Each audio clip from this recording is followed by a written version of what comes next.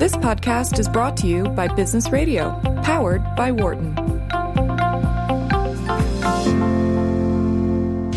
From the campus of the University of Pennsylvania Wharton School, this is Wharton Moneyball on Business Radio.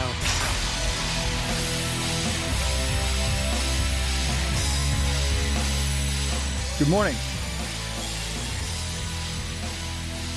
Good morning and welcome to Wharton Moneyball.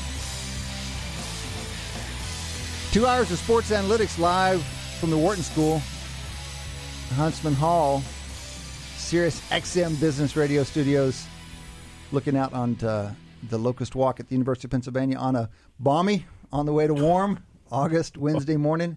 Cade Massey hosting this morning with a full house, great fun.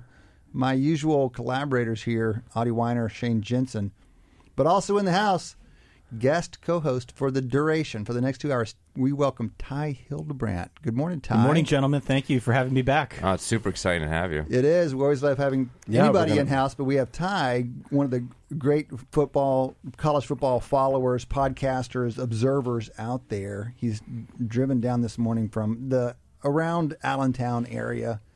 Not a bad trip. Not a bad trip, especially if you catch it early. And Ty's going to be with us for the next 2 hours. Ty, as you may know, is the co-host of one of the best college football podcasts out there called Solid Verbal. The Solid Verbal, I think you guys have been doing about 10 years now. Since 2008, yeah. So you're rolling into your 11th season? Something like that. Yeah, you're the math guy. You tell me. But yeah, it's been a while, and we're super excited for the season to get rolling. Well, we are too, and we're going to spend much of today's show talking about college football. Not exclusively. We're going to open up with at least a few minutes of other sports, but just to make me feel happy and we included. We have to include Audie. He's kind of spoiled at this point because we've been talking so exclusively about baseball for a while, and that's about to change. It's like being an only child, and then Mom and Dad bring somebody else home from the hospital, and all of a sudden, you're not the center of attention anymore. How does that happen? Well, I'm not the first child, so you guys can join the conversation. Give us a ring, 1-844-WHARTON. That's 1-844-942-7866, or give us an email, businessradio@SiriusXM.com, businessradio@SiriusXM.com. Even during the show, we'll respond to an email. Matt Dat standing by for your email, or if you're listening one of the times we're replayed over the course of the week 4 or 5 times, if it's not 8 to 10 a.m. Eastern, you're hearing a replay, you can still drop us an email. You can reach us by Twitter. Our handle up there is @WMoneyball. @WMoneyball. We follow all of our guests. It's not a bad way to stay on top of the world of sports analytics. You can send us questions. You can send us suggestions for our over-under segment at the end of the show. At any rate, jump in here. We're going to be talking open lines for the next half hour. We have terrific guests, I have to say. On our college football preview episode, we've got Bill Connolly, probably the preeminent college football analyst in the world and a frequent guest of this program. He is going to come on at the bottom of this hour. And at the top of next hour, national champion coach Mack Brown is joining us for half an hour conversation, previewing the season. Mack, of course, with ESPN now, but he was University of Texas football coach for 15 years after stints at UNC, Tulane, App State. But while at Texas, he brought home a national championship trophy. We're going to talk with Mac about the season at the top of the next hour. All right, guys. Here's your chance, Odd. What else besides college football? Well, I have been watching some baseball, but baseball just has some wonderful pennant races going on, and it looks like might be a slight window of an opportunity for the Yankees to catch the Red Sox, which would mean that they have a better than 50% chance of making it to the playoffs. 2 weeks ago, it was 11 games or something. Six now. Six games. Yeah, it's really been reduced. You puckering up there a little bit, Shane? Well, I mean, I kind of expected this to happen because the Yankees are literally playing only the worst teams in the leagues for the next couple Red Sox months. Had its chance with the worst teams in the league and feasted on them. I mean, I think all of our listeners, as well as us, are aware that in fact we all play. Both the Red Sox and the Yankees will play those crappy teams the same amount. But we also play the best teams. Season. So it's it is somewhat of a balance. No, it's a balance. It's just not right now a balance. No, so the Yankees have kind of a very easy schedule to end the season. So I expected some contraction. Yeah, I mean, of course I'm worried, but I'm a Red Sox fan. I was always worried. I love that. I mean, I'm always worried. I think I'll probably live my life. Maybe I'll be the last generation to do so, but I'll live my life under the expectation Of a that collapse, of the Red Sox collapsing. So when the you're Yankees basically lose. an English soccer fan at this point. Yeah. That's Okay. That's right. Except, I mean, it would be this weird English soccer fan in transition where the English have won the World Cup a couple times, No, you get no but we're sympathy at still all. pessimistic. No, I mean, I'm not asking for sympathy. I'm just asking for understanding.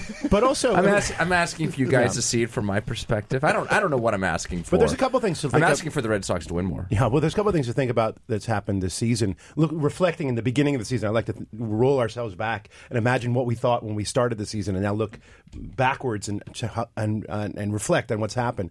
In the American League, it's basically been a triumph of the forecasters: the Yankees, the Red Sox, the Indians, and the Astros are on top. Yeah. And that was forecasted, and it's been a slam dunk. The big surprise, Well, of the course, Astros is are less of a slam dunk than they were supposed to be because the A's no less. Yeah, because the they are. Athletics. But what's crazy about the Astros is they're plus 220 on their diff. Their expected winning percentage is closer to 700 than 600. Their actual winning percentage is 614. So in a sense, they're surprised because they aren't winning as much as they have been scoring and preventing runs. Okay. Oakland A's, of course, are the gigantic surprise.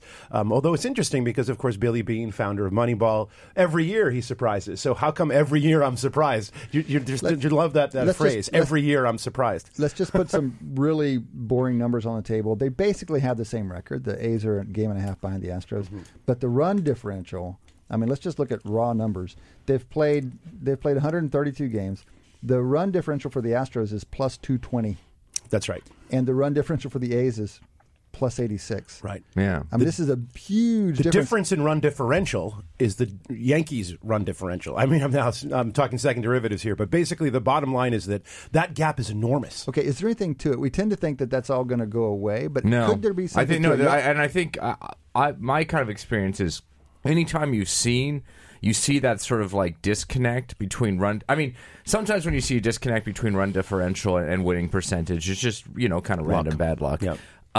I actually will buy some signal into this particular difference just because I think bullpen is one of the when it's not luck. I think it's bullpen. Okay. I think it's the ability to kind of close out games. Okay. And I think that's what the Oakland Athletics have over the Astros. So, by the way, the betting line right now to win that division, Astros minus 350. Yeah, which A's is huge, plus by the way. 230. Which is so- completely misaligned with the 1.5 games back. But more aligned with the run. More aligned with the runs. Now in the National League, things.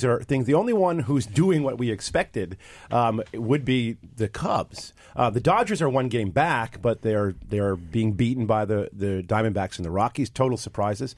The Phillies and the Braves, particularly the Phillies, are the huge surprise. Are the Phillies swooning? They're 4.5 back. They now. are swooning and looking like at this point it's not going to happen. The Nationals have essentially dropped out, trading their real estate. Right, Yeah. right. So I did see an exciting. It's odd and perhaps sad that it's surprising, but I saw Cole Hamels threw a complete game. yeah, So Yeah. first one for the Cubs. Yeah. And he's had 34 innings. I think he's given up 3 earned runs, which is a remarkable run for a relatively old guy. And I think the Phillies, we were talking about getting him. It's funny because the analytics people said stay away. Okay. Now, of course, this is just 34 innings, so the analytics team probably has more data to go before they make a compelling, look back in the decision. But all the stat heads said don't sign Cole Hamels. Mm-hmm. The fun money, Well, they've got some stat heads running the they show do. over there in Chicago. Chicago does. But so do they do in Philly. So Chicago went for it, and Phillies did not. And who knows? Well, it's the new world we live in is where it used to be there were moneyed teams and there were smart teams. Yep. And now we have Smart and money teams. some smart teams with money, and so they can do things like that to increase the odds of getting over the hump here at the end of the season. What about other sports, guys? The U.S. Open, one of the things Just that caught getting started? Yeah, Yeah. but it didn't take long for the For women's number seed one to get tossed. Yeah, women's seed. What did you make of that? Well, we don't have Eric here to wax eloquent on the tennis lineup. I was unfortunately, whatever it is, I'm just not surprised because the women's just always seem to have movement in contrast to the men's, where it's the same 3 or 4 every going. Other than Serena, of course, who is now approaching grandmother stage. I don't know. She's so old. If you take Serena out of the mix, then it's more. I think it's more unpredictable. It's interesting that way, isn't it? Because, for example, consider women's basketball. You see college basketball. You see so much separation at the top. there's just not enough talent to go around. And so the best teams are quite a bit more permanent in women's basketball than in men's basketball. You might think the same distribution. Yeah, I just think a team sport's different. That, like, I think, you're right. I think somehow the talent disparity in women's basketball is such that, one or two super teams can kind of like dominate. Somehow in women's tennis, I don't feel get like the separation up there. Yeah, that's right. But I mean, to have that separate, I think that separation even in men's is kind of like random. It's kind of a fluke, I think. So let me give you a historical fluke that we have these 3 or 4 dudes in men's tennis that have dominated. That's so a good much. question though, because it feels if you look back over our lifetime, it feels like there's always been a dominant handful. There is a very small handful. But the reason why that's counterbalanced is that historically they didn't survive as long as they have today. Yeah, and they're going right. 15 years. And I did see a chart which is interesting for tennis. Back in, Eric and I like to harken back into the 80s when we were young fans. The average age of a top 50 AP tennis player was, I just saw this, was in the early 20s, 23, 24. Now it's 28, 29. Wow. And that's a huge, and it actually brings it more in line with peak performance in other sports. Yeah. So historically, tennis was always behind, and the real question, I think, is why historically was it behind, rather than why is it today 28, 29? It must be money. It must be how much that the top guys, even back in the 70s, the top guys were scrambling to make a living, and they didn't have enough money to build the entourages they have now. Right. Hey, on the women's thing, let me give you a boring / statistical explanation for why we see so much more. We seem to see much more volatility at the women's top. If it's boring in statistics, those two words are oxymoronic. Here's another word for it. Well played, sir. Yes.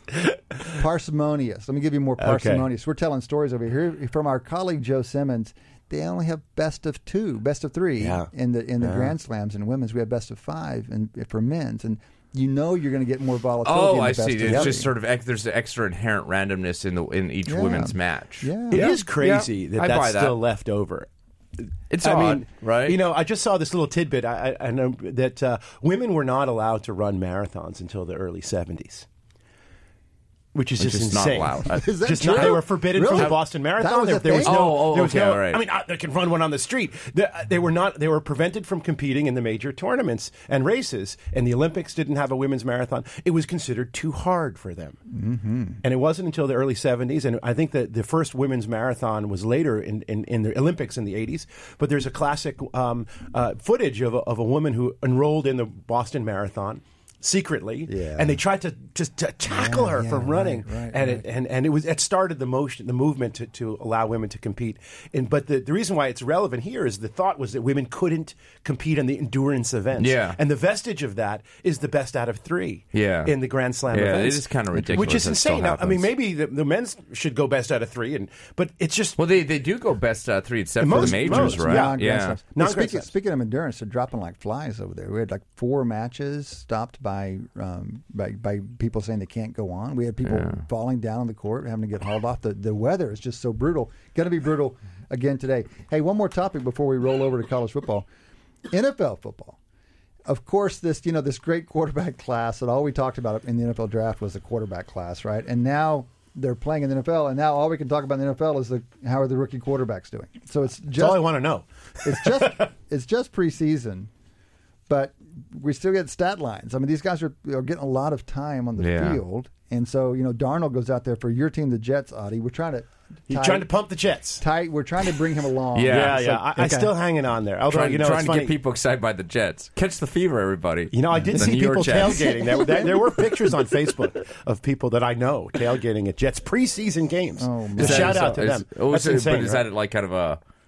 Does that happen every season, or is it just... It happens every season, but they wonder why they do that. So any observation? And Ty is... Yeah, what do you know about I know this? we follow some pro football as well, and these guys are fresh out of college. Yeah. So you paid anything interesting to you about what we've seen from this rookie crop of QBs, especially since you knew them so well coming out of college last year? Sam Darnold's been really impressive. The way he's seemingly picked up the offense. If you read enough about what some of the insiders are seeing in practice, he doesn't read defenses like a rookie.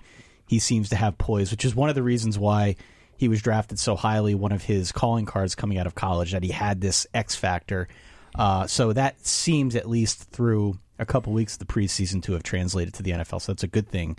I think if you're a Jets fan, yeah. But you know that statisticians are not happy with X factors. Well, right. The X factor is this unicorn, I'm aware of. But at least from the eye test, it does appear as if he's adjusted well and that he's got the support of the team. So that's good.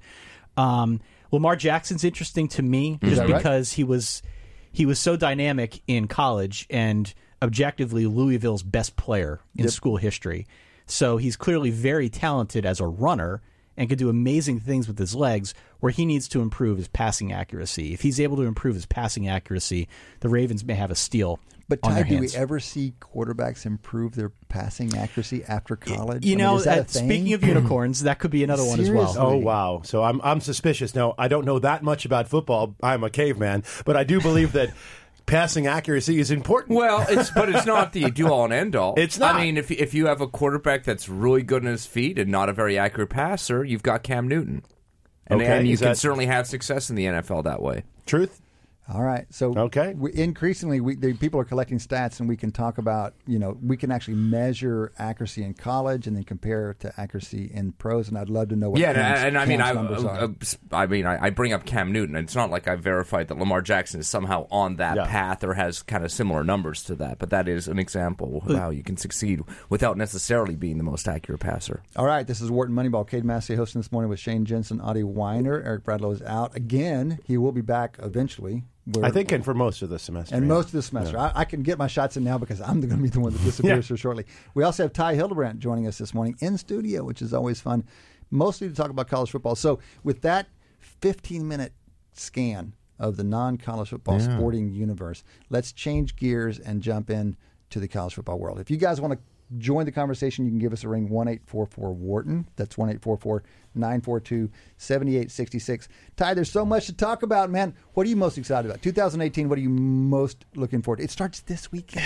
I know. It actually started last weekend. I have people on Twitter saying, no. Week zero was last week, so we have to be fair to everyone involved here. But for all intents and purposes, yes, the big games are this weekend. Yeah. I think if you look around college football, the storyline that I am most interested in following, because it seems ubiquitous across college football, there's so many quarterback controversies and so many new faces at the quarterback position that, to use a statistical term here, there is a lot of variability in where some of these teams could end up, just given the fact that just their quarterback position alone may not be in as concrete a state as it's been in the past. Give us a couple of teams where you think this is going to be a very important factor. Well, there are some where it's obvious, and then there are others where it's kind of like strangely present, right? Okay. A good example would be Clemson. Clemson made the playoff last year behind Kelly Bryant, who was their starting quarterback. And he was young last year. He was young. Yeah, he was younger last year, not a freshman, but he was able to navigate Clemson into the playoff, got a little bit of a rough patch down the stretch, but ultimately still did get his team to an ACC championship in the playoff. Now, what's the talk this year? He's a starting quarterback. However, there's a true freshman who everyone seems to be way more excited about, who is probably going to overtake Kelly Bryant. Supposedly the number one player coming out of high school. Trevor Lawrence. Trevor Lawrence is a name to listen for, because even though Kelly Bryant, again, led the team to the ACC championship and the playoff, he's probably going to be out of a starting job by the time the ACC schedule rolls around. Okay, this sounds reminiscent of Alabama last year, where they had Jalen Hurts, who had taken them to the playoff the previous year as a freshman, but then they had, I think, the number one QB prospect in Tua come in as a true freshman behind him, and he was kind of holding him off all year until the second half of the championship game. If there's ever been a greater demonstration of Alabama's embarrassment of riches, I would love to see it. They wait until the second half of the national championship to take the bubble wrap off to a Tagovailoa, and lo and behold, he comes in, wins the game in overtime. Yeah. So, how do you know this? How do you take someone who's graduated high school and make a forecast that he's better than someone who's led a championship level team to the playoffs? How does that? What factors allow you to know this information? Ultimately, you can't. There's no way of knowing. Hints? But the hints, I think the hints begin when these kids are in high school, and especially now as these recruiting services have rose to become a full-on business model. The prognosticating abilities of those analysts have gotten much, much better over the course of the last 20 years.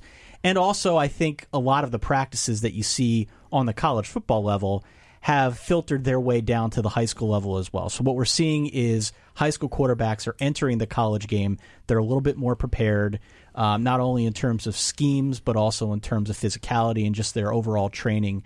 There are so many more resources available to these kids in high school to become higher level quarterbacks before they even get to the college game. So that's why I think at least over the last maybe 10, 15 years, we've seen a greater propensity for some of these, young kids to get a starting nod earlier. But what is it that allows you to make this forecast? Is it foot speed, accuracy? What is it? What do they do on the field or off the field that allows you to measure? And this is hopefully what's behind this to factors that allow you to make this prediction. I mean, what is this guy Lawrence, is his name, doing on the field that people kind of recognize as so spectacular? Some of it is he's in high school. Well, some of it is. Well, they get them off the. I mean, they do get to work them out extensively. Right. And these guys go to camps from early on, and then they go to very elite camps. So Elite 11 is the top 20 quarterbacks in the country, and so they get a lot more than just what they see in high school. And it's more than just the physical components, especially with QBs. It's the ability to understand the playbook, adapt to things on the field, learn over time. That's a huge part of it. That's kind of the most impressive part of these true freshmen coming in and getting the starting job is not that they can handle it physically, which is impressive, but that they can actually do it intellectually, mentally. So another freshman who got the starting nod this week is USC's. Yep, JT Daniels should still be in high school. I know, this guy's reclassified. So young. It's ridiculous, unbelievable. Okay, on the QB front, not just with freshmen though, your two teams. So Ty's allegiances go. He undergrad at Penn State, but grew up a Notre Dame guy, and so his allegiances are Penn State and Notre Dame. They're kind of on two ends of the spectrum on the quarterback front this year. Both these teams are both like big contenders, like top 10, top 12 kind of teams, but very different quarterback situations. So you've got Trace McSorley coming back for the Nittany Lions, one of the top quarterbacks in the country. And then you've got Wimbush for the Irish, which is a big concern. And here's an example of what Audie's talking about. Wimbush was a very highly lauded quarterback coming out of high school, Elite 11 guy. He had to play behind a couple guys older than him at Notre Dame for a couple years. Comes in last year, great with his legs. And then my understanding, he's kind of got the yips halfway through the season, can't throw a ball anymore. Love that word. Yeah, I mean, it wasn't that he couldn't throw, he just never looked comfortable. And furthermore, he never got better. From the start of the year to the end of the year, especially with a young quarterback, in Wimbush's case, a first-time starting quarterback, you look for signs of improvement throughout the course of the season. Right. That never happened. Yeah, now, he was great, as you said, with his legs. Ran for over 800 yards, like 14 touchdowns. That's clearly an asset for any offense. But you need to do more than just run if you're a quarterback, and eventually teams figured that out. He didn't get better, and now we kind of find ourselves at the start of the 2018 season in this very weird place where Notre Dame's quarterback situation at the end of last year, after their bowl game, was in the hands of a backup quarterback named Ian Book, who led Notre Dame to victory over LSU in the bowl game, rather heroically. So Brian Kelly is in a situation now where he's got a quarterback in Wimbush who's very talented with his legs, a work in progress with his arm, versus Ian Book, who's not much of a runner, can move, but not to the extent of Wimbush, but seems like he's got more moxie in the passing game. Two drastically different quarterbacks, and it's weird, like they're not comparing them against each other. They're just kind of saying what skill sets one brings to the equation that the other doesn't. So it's got, in that kind of context, it's got to be so difficult for an offensive coordinator to plan out an offense for the season, The right? myth at this point is that they're going to figure out a way to utilize both. Oh, my gosh. Which I say as a myth because generally that doesn't work as well as anyone thinks. You must feel terrible about this because of Kelly's history in handling multiple quarterbacks at Notre Dame. We have indeed seen this play before. Oh, my gosh. And I mean, Texas benefited from it. If you'd played, I forget which quarterback, the backup quarterback for the entire game instead of the starting quarterback for as long as he did against Texas in the opening weekend 2 years ago. That remains the jewel on Malik Zaire's resume, that Texas game. Yeah. So I'm hearing that the quarterback situation Notre Dame sounds, I mean, I guess grim would be a word, or at least on very high variance. It's complicated. Yeah, it's complicated. I think we're fast approaching a situation where, and it could happen as early as this weekend, by the way, against Michigan, who has one of the preeminent defenses in the country. We are fast approaching a situation where we're going to be 2.5 quarters into a football game. Notre Dame's offense is sputtering. Does Brian Kelly make the move to his backup, who he knows he can play, or does he try to ride it out with presumably Brandon Wimbush, who's been named the opening week starter? That will be fascinating to watch. Based on what you've just said, and maybe a little outside knowledge, but mostly just on what you said, my money's on the other guy. My money's on Wimbush not making it through here. And actually, for me, that increases my confidence in how Notre Dame's going to do. Well, by the way, we have them. AP has them number 12. Yeah, and this is what I'm kind of surprised is that we have this sort of quarterback on somewhat chaotic kind of quarterback uncertainty there, but yet this is the highest I've seen Notre Dame ranked in a while, right? So what is kind of driving that? I'm excited about it. Usually I hate Notre Dame because mostly childhood scars, but it's easy to hate Notre Dame. But they've been so irrelevant for so long. You get kind of you come back around and sure, okay, let's have Notre Dame back in the picture. Plus, it makes the playoff more interesting because it makes it even more complicated to pick 4 teams if you've not only got 5 conference champions and a few runners-up that are appealing, but you've also got this really strong independent. So, who doesn't like a little complication when it comes to the playoff? What I would say to answer your question, why is Notre Dame? So I can't speak to necessarily why they're ranked as high as they are in the preseason, because you can always take preseason polls with a grain of salt. But as it relates to Notre Dame's playoff chances, Notre Dame's got a workable schedule. Workable in that they've got enough heavy hitters on their schedule where they can really establish themselves nationally, but none of those heavy hitters are back-to-back. Mm-hmm. It's got adequate buffer in there so the team can kind of recover before they move on to another heavyweight. And then on top of that, they've got a really good defense that brings back about 8 or 9 guys from a year prior. That generally serves as a nice stabilizing force. And there still is enough ammo on offense to score points. It's just a matter of this quarterback. Right. When we did our preview, Cade, I said to my co-host, Dan Rubenstein, in many aspects, this Notre Dame preview is the easiest one I've ever done. It comes down to the quarterback. Mm-hmm. How Brandon Wimbush, i.e. Notre Dame's quarterbacks just on the whole do, I think will dictate how far they're able to go. Mm-hmm. This is an interesting tension between models and people who don't use models, because you can't put every last piece of information you might know about a team into a model. In fact, in football, you can't put that many things into it because you just don't have that much data. So with Notre Dame, we love them. Massey Peabody has them number 6 in the country. So, and that's like 6 points higher than AP. And we've bumped them up. They ended last year about 15. We give them a 20% chance of making the playoff. But our model doesn't know that Brandon Wimbush looks uncomfortable throwing the ball. Your model is better off not knowing that. Well, so tell me, why do you have them then? Well, it's a matter of how they did last year and how that usually translates into performance this year, unit by unit. It has to do with the number of returning starters, and it has to do with how they've recruited over the last few years. And all those things stack up historically to make a lot of difference. But we don't have quarterback level data, and we don't know these little, that's just a classic tension. You can't put everything in the model, and it's one of the reasons that if you have a good model and good experts, they're usually better off working together than working apart. All right, on that note, let's step away for a few minutes. When we come back, we're going to talk more modeling with one of the best college football analysts out there, Bill Connelly. This has been the first quarter of Wharton Moneyball. We still have 3 quarters to go. Come back and join us after the break. Welcome back to Wharton Moneyball. 2 hours of sports analytics live every Wednesday morning. Coming to you from Huntsman Hall here on the University of Pennsylvania campus. Sirius XM Business Radio Studios. Cade Massey hosting this morning with my buddy Shane Jensen. We just lost one of our collaborators, Audie Weiner. He stepped out of the studio and into the classroom, as professors do on occasion. Kids are back. School's on. Oh, it is. We got some classes. It's back. We also have Ty Hildebrandt in the studio. We're delighted to have Ty of Solid Verbal fame. If you like college football, you need to be listening to the Solid Verbal podcast. They do it a couple times a week now. He hosts for 10 years, going on 11, with his buddy Dan Rubenstein. Fantastic college football coverage up there. Ty, just about an hour away, drops down here once or twice a year to join us. Delighted to have you. In this next half hour, we're going to talk to one of our favorite guests, one of the best college football analysts anywhere, Bill Connelly. Bill, proprietor of S&P Plus. You can find him on Football Study Hall. You can find him writing in lots of places for SB Nation. And then he co-hosts one of my favorite college football podcasts. Podcast Ain't Played Nobody is Bill Connelly's podcast. Welcome to the show, Bill. Thanks for having me again. How are you, sir? I'm not too bad. How are you? I'm fine. You're back home now after a wild Las Vegas weekend. Is that right? Yeah. I'm still a little hoarse, but otherwise I think I'm doing okay.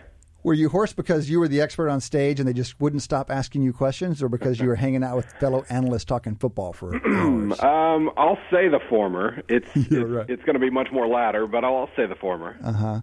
But you're probably beginning to recover. Yes. How are you spending your last few days? Let's not really take week 0 too seriously. This is the real beginning. I know it was fun. It was like the Christmas where they let you open one little present on Christmas Eve. Now we have Christmas morning. How are you spending your time between now and the kickoff? We have a little kickoff Thursday, a little more Friday, and then we get the feast on Saturday. Well, I took the daughter to the arcade yesterday. That was one thing. No, this is going to be a weird year. I'm going to go to Atlanta on Friday. A weird year opener, I should say. Going to go to Atlanta on Friday for the Shutdown Fullcast live show on Friday night with my cohorts at SB Nation. So I'll get to hang out with my coworkers and friends for the first Saturday of the year, which is unique. I'm usually tailgating at a pretty at a Missouri versus an FCS team game. Right. I'm changing it up this year. Well, is there a game on Saturday you're especially excited about? Yeah, I mean, I don't feel like there's an unpredictable answer here, really, but there are certainly some narrative games over the weekend that we're going to learn a lot about. But I mean, just when you start to look at the schedule, even like the less interesting pieces of this week 1 schedule, I spend the entire off season asking questions basically, and so no matter where you look, you're going to start to get answers. Whether it's FAU versus Oklahoma, even like a Texas versus Maryland, or a Northwestern versus Purdue. Like there are all these questions that are just kind of hovering around in the air, and now we finally get to start answering them. Even though we're going to inevitably overreact to what we see, it's still just nice to start to get some answers put together. What do you think we'll most definitively learn? Which question might we get the furthest along on this weekend? Because FAU is not going to tell us that much playing Norman. Well, right? I mean, I guess FAU could tell us a lot with specific results, but I think the two most interesting games from an answers and narratives perspective are going to be Miami LSU and Washington Auburn. It's funny with Washington especially. Like, I mean, my numbers love Washington a little more than I do. And I now that JT Barrett's graduated, the new quarterback that his own fans hate way too much is Jake Browning at Washington. Like when I mentioned him, or I spoke very highly of him in the Washington preview, and then the pushback wasn't from like Washington State fans; it was from Washington fans, basically saying, "No, he stinks." And I think it's just that phenomenon with same with JT Barrett, where when you show major flashes and a really super high floor as a freshman, we assume you're going to win about 3 Heismans, and when it turns out you're only very good, we start to think you stink after a while. Right. And so Washington's got a very big opportunity here, and they're facing a very, very good Auburn team. Do they have a bit of a Jake Locker hangover, because didn't he have kind of the same trajectory? Yeah, except, I mean, Browning actually had the stats. Locker, it always seemed to me Locker's his hype was built on kind of like the Josh Allen type, the arm strength and all these other things, but his stats never really reflected that level of potential. Jake Browning, he's limited. He doesn't throw. He doesn't have the most amazingly strong arm in the world, but he makes very smart decisions. He gets the ball out of his hands really quickly, and he runs a very, very, very efficient offense. And so, I mean, in a lot of ways, like the questions I have about him are almost the exact opposite of with Locker. But he's very good. Even if he's only top 15 instead of top 3 or something, he's still very good. Got it. Hey, Bill, this is Ty. Good to talk to you again. Question, you brought up Washington, how your numbers like Washington more than you do. Are there any other teams that fall into that same category, the numbers like them more than you? Yeah, and I mean, I should be very clear. Like, I still think of Washington as like a top 10 team. I just have them at 4th, and that makes me a little nervous. Otherwise, I mean, Notre Dame is going to be interesting. They're sitting there at 9th, and it's kind of like with the offense. Until I see that they can really, that they have a lot of the same like danger level in their run game without Josh Adams, sure. Adams. I was about to say Josh Allen again, and I knew that one right. If they can still have that same some similar explosiveness, if they can throw the ball a little better, there's I have a lot of questions about Wimbush in particular. So like if he answers those well, the defense should be awesome. So I mean, maybe I don't have any questions about them, but I'm curious there. Otherwise, I mean, I kind kind of like my list. Michigan State. I have Michigan State at 13, and I'm forever slightly doubtful of Michigan State just because it seems like every year they're coming off a season where they went 5-1 in one possession games. They were lucky enough to have to pack all of their regression to the mean into one season 2 years ago when they suddenly went 3-9 and lost all those games, and they popped right back over to the other side last year. So I'm curious about them, and I have LSU at 15th, which makes me a little bit nervous. But otherwise, I mean, I think the eyes and the numbers mostly agree here. Bill, we were talking a little bit last segment, first half hour, about what do you consider this time of the year. We have these quantitative models, but they can't cover everything. We don't. Right. I mean, we don't have Brandon Wimbush's spiral as a variable in our model. So one of the nice things you do is you run your strict quantitative model, but then you have your own power rankings that just build on that. What are the main factors you're folding in there? Because you study all these teams quite closely. Mm-hmm. How systematic are you, and what non-quantitative factors you put in there? Or is it purely just idiosyncratic and gut? How do you adjust to go from strictly quantitative to a blend? Yeah, I mean, I think most of the teams that I end up kind of different between me and the numbers. I put basically as part of our season preview package every year. I basically, after having written previews about every team, I do like just a blind ladder match kind of situation, like just compare the teams one versus one and see what order I end up with, just in terms of who I would think would win on a neutral field. And so most of the time, that's going to mesh pretty well with the projections. I mean, I've been talking about my rankings and projections all year, and they reflect the game in a way that I kind of agree with. I would hope that's the case, but I do end up with some differences sometimes. I had Mississippi State a little bit higher than normal, and I think maybe it's just a combination of, number one, I mean, having a better feel for injuries and suspensions than maybe the numbers do. One of the teams I'm a lot higher on than my numbers, but still not as high on as others, is West Virginia, because I know that just how much they plummeted at the end of last year when Will Greer got hurt. Right. I'm very nervous about their depth. I don't think they have any, but I think their starting 22 is going to be really solid, and I have them closer to the top 25. Whereas my numbers and I know some others projections too have them more in the 40s. So yeah, I think they may be the highest variance club, at least at the top, in the top 30 of any team out there. I mean, some people are like they're gonna give OU a run for the money in the Big 12. Others are like, no way, they're not going to win 8 games. Yeah, I mean, I think basically if they have a higher than normal level of good injuries luck, if they suffer fewer injuries than a lot of other teams, they could absolutely, put themselves in position for one of those Big 12 title game slots. But yeah, if they just suffer a normal number of injuries, I think it's going to hurt them more than others. So, they've got some interesting opponents at the top of the schedule, and I think they're going to be, if what I'm saying is true, they're going to be better at the beginning of the year than the end. So they could still rack up some impressive wins. But that's a very high variance team right there. I was higher on Iowa. I was higher on Iowa and South Carolina. So apparently, aside from Michigan State, I like the grinded out teams that win close games. But who knows? Bill, when we talk about the SEC, everyone knows about Alabama and Georgia. They squared off for the national championship last year. Big game. Alabama wins in overtime. Aside of those two teams, though, how do you grade out the rest of the SEC?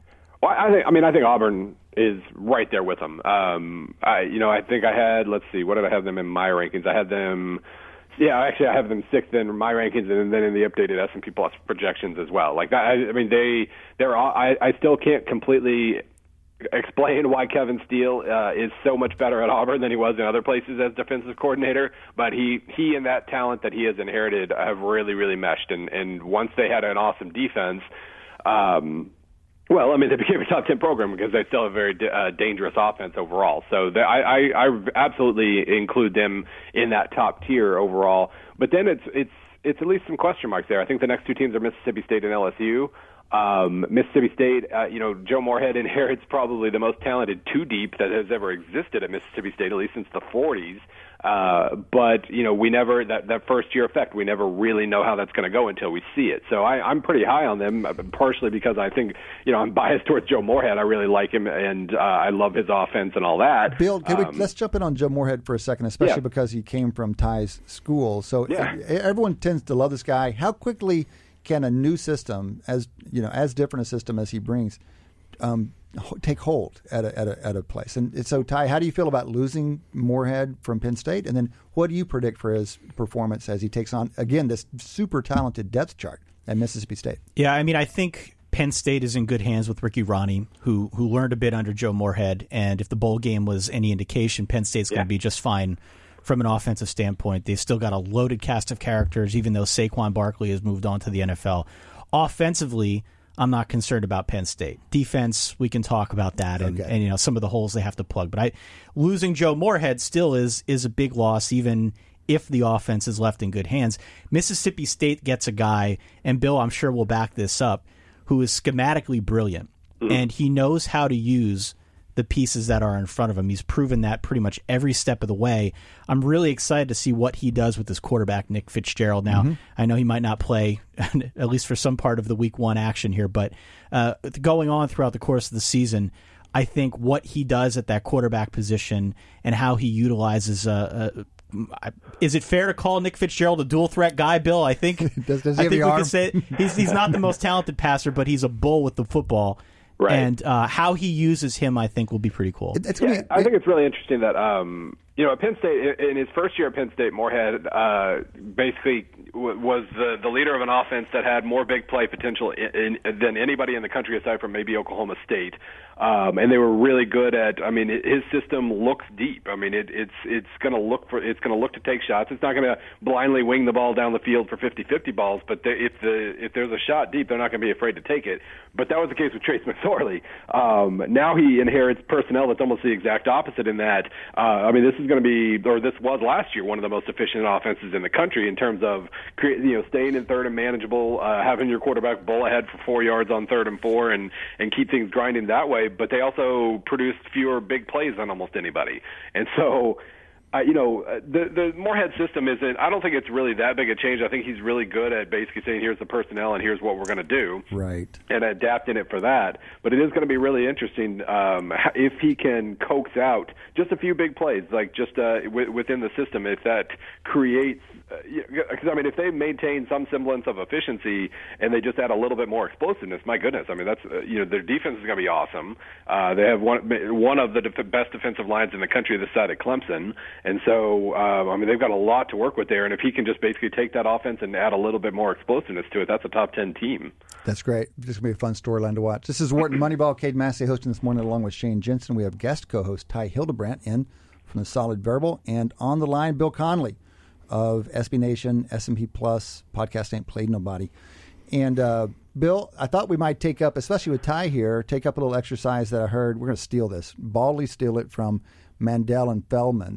They had a suggestion from a listener that you build a playoff bracket, a 14 playoff bracket, but this is how you have to do it. You take one team from the top 5 in the AP poll, another team from the next 5, a third team from the third 5, and then a fourth team. You're constrained to choose that team from AP spot 16 through 25. So let's hear. I'll represent Massey Peabody here. Ty will represent Solid Verbal, and on the Podcast Ain't Played Nobody S&P Plus front, Bill Conley. Bill, as the call-in guest, you go first with your top 5. Let's just review real quickly. Don't even get to listen to everybody else's answers. We can trade it around. We'll trade it around. So the top, just for our listeners, the AP top 5 goes Alabama, Clemson, Georgia, Wisconsin, Ohio State. Yeah, I mean, based purely on S&P Plus, the highest-ranked team of those 5 for me is Ohio State, and I hate. I mean, I don't even want to just think or talk about Ohio State at the moment. So I kind of hate that that's the answer. So actually, I'll just cheat and I'll say Clemson out of those 5. But you also run Sims, and so it's not just about your top ranked. It's who's going to roll through and make the playoffs and win. Oh yeah, no. I mean, before all the controversy of the last month, I was more confident in Ohio State than anybody else. I mean, wow. I think we've seen just enough from Haskins to kind of back up the recruiting hype. I mean, we're super small sample size, so I could be completely wrong about that. But when you start with a star recruit and then you see him, enter the third quarter of the Michigan game and play incredibly well, I mean, that kind of you're going to probably overreact to that a little bit, and I certainly did. But I mean, the overall talent level on that team is absolutely ridiculous. Not that Clemson and Alabama can't really match it, but maybe they can't match it. It's the only thing that's going to really hold Ohio State back this year, I think, is some of the off-field stuff that's popped up, and that could hold them back dramatically. We'll see. Right. But just on paper, they're awesome. Ty, your number one seed from the top 5 AP. I'm going to go Clemson as well. Best defensive line in the country, a ton of talent across the board, and I think fewer landmines on the schedule than some of the other teams I'm looking at here, namely Alabama, Georgia, Wisconsin, and Ohio State. I think fewer things from a scheduling perspective go wrong for Clemson. Utterly reasonable. I would do the same if you guys didn't do it before me. So just to change things up, I'll go Georgia, not least because Bill hates Georgia for some reason. We have them number one. They bring already a loaded roster, and they bring in the top class in the country. They do not have much of a quarterback controversy. I think that Clemson thing might be interesting to see how it unfolds. But, of course, the SEC is brutal. They have the easier division, but, of course, it's brutal. All right, rolling into the second 5. AP numbers 6 through 10 go Washington, OU, Miami, Auburn, Penn State. We'll make Ty go first this time. Okay. I think the answer is Washington here. If Washington makes it by Auburn, to steal some of these stats from Bill's Washington preview, if Washington makes it by Auburn this weekend, there's a chance they could be a double-digit favorite in every game moving forward throughout the course of the 2018 season. So this is really a big game for Washington on a number of levels, not just to prove that they can win a big essentially road game week 1 of the year in a against a huge SEC opponent, but also to kind of get their season started on the right path here. So for me, the answer is Washington. More questions for me around the quarterback position as it relates to Oklahoma, even though they're pretty stacked. Yeah. Miami, more quarterback questions with Malik Rozier. Auburn, I'm not as keen on Auburn as some others. And Penn State, I've got some questions about defense. So for me, the fewest questions are Washington.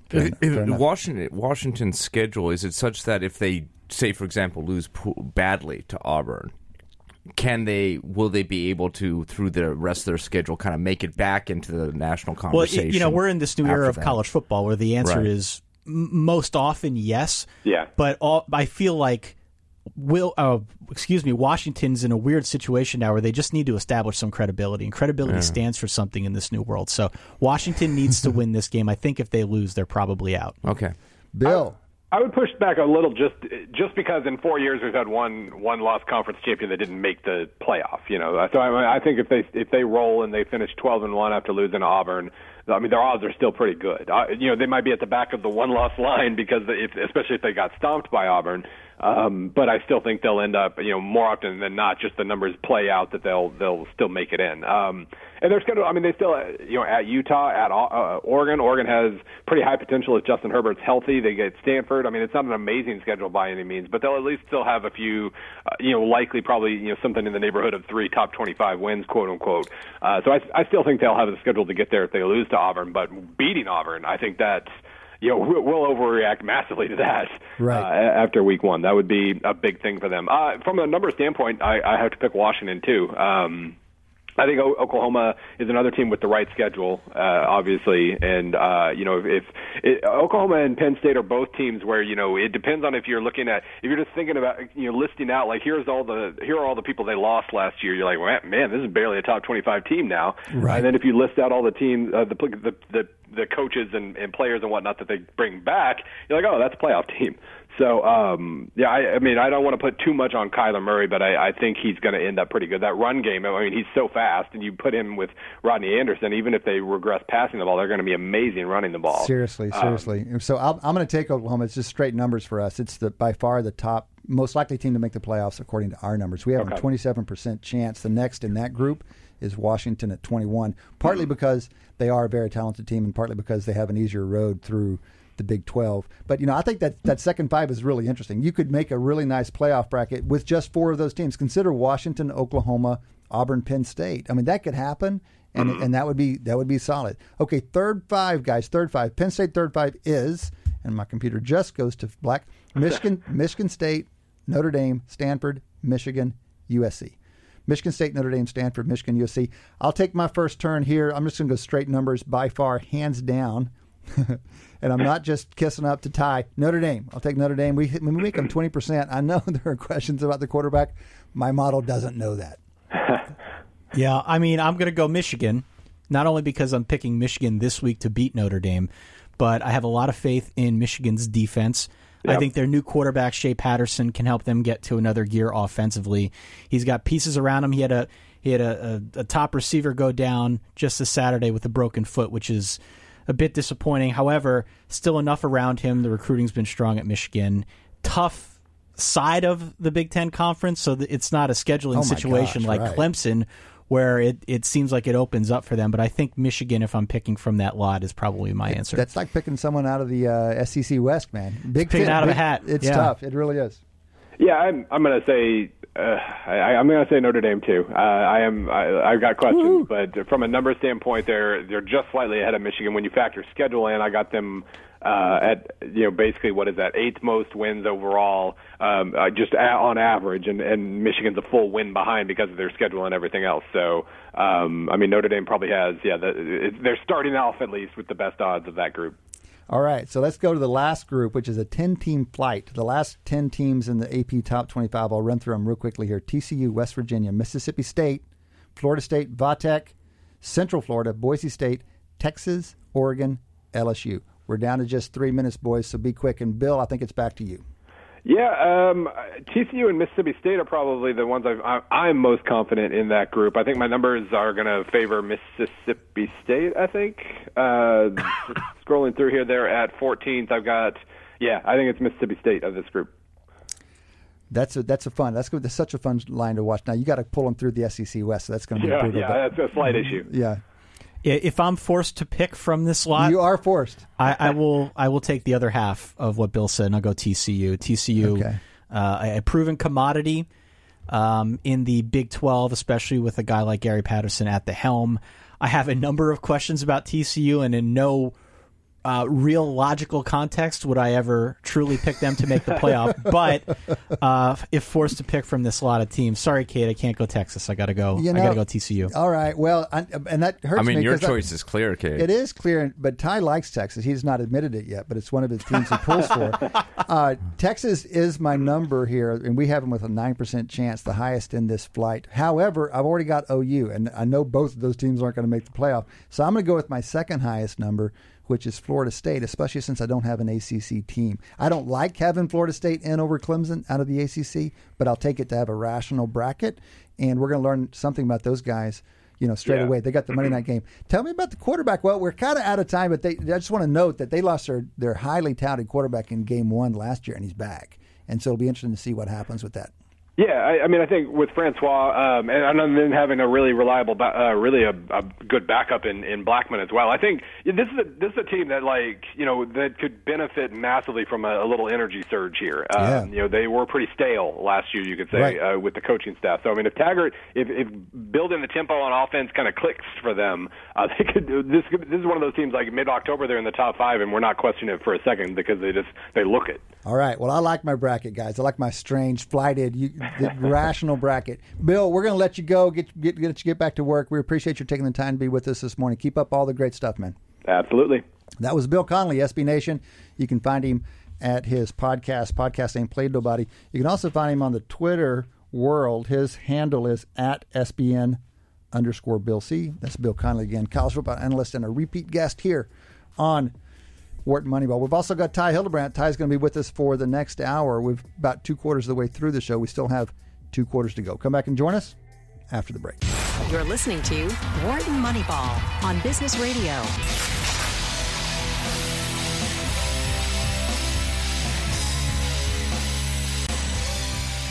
Welcome back.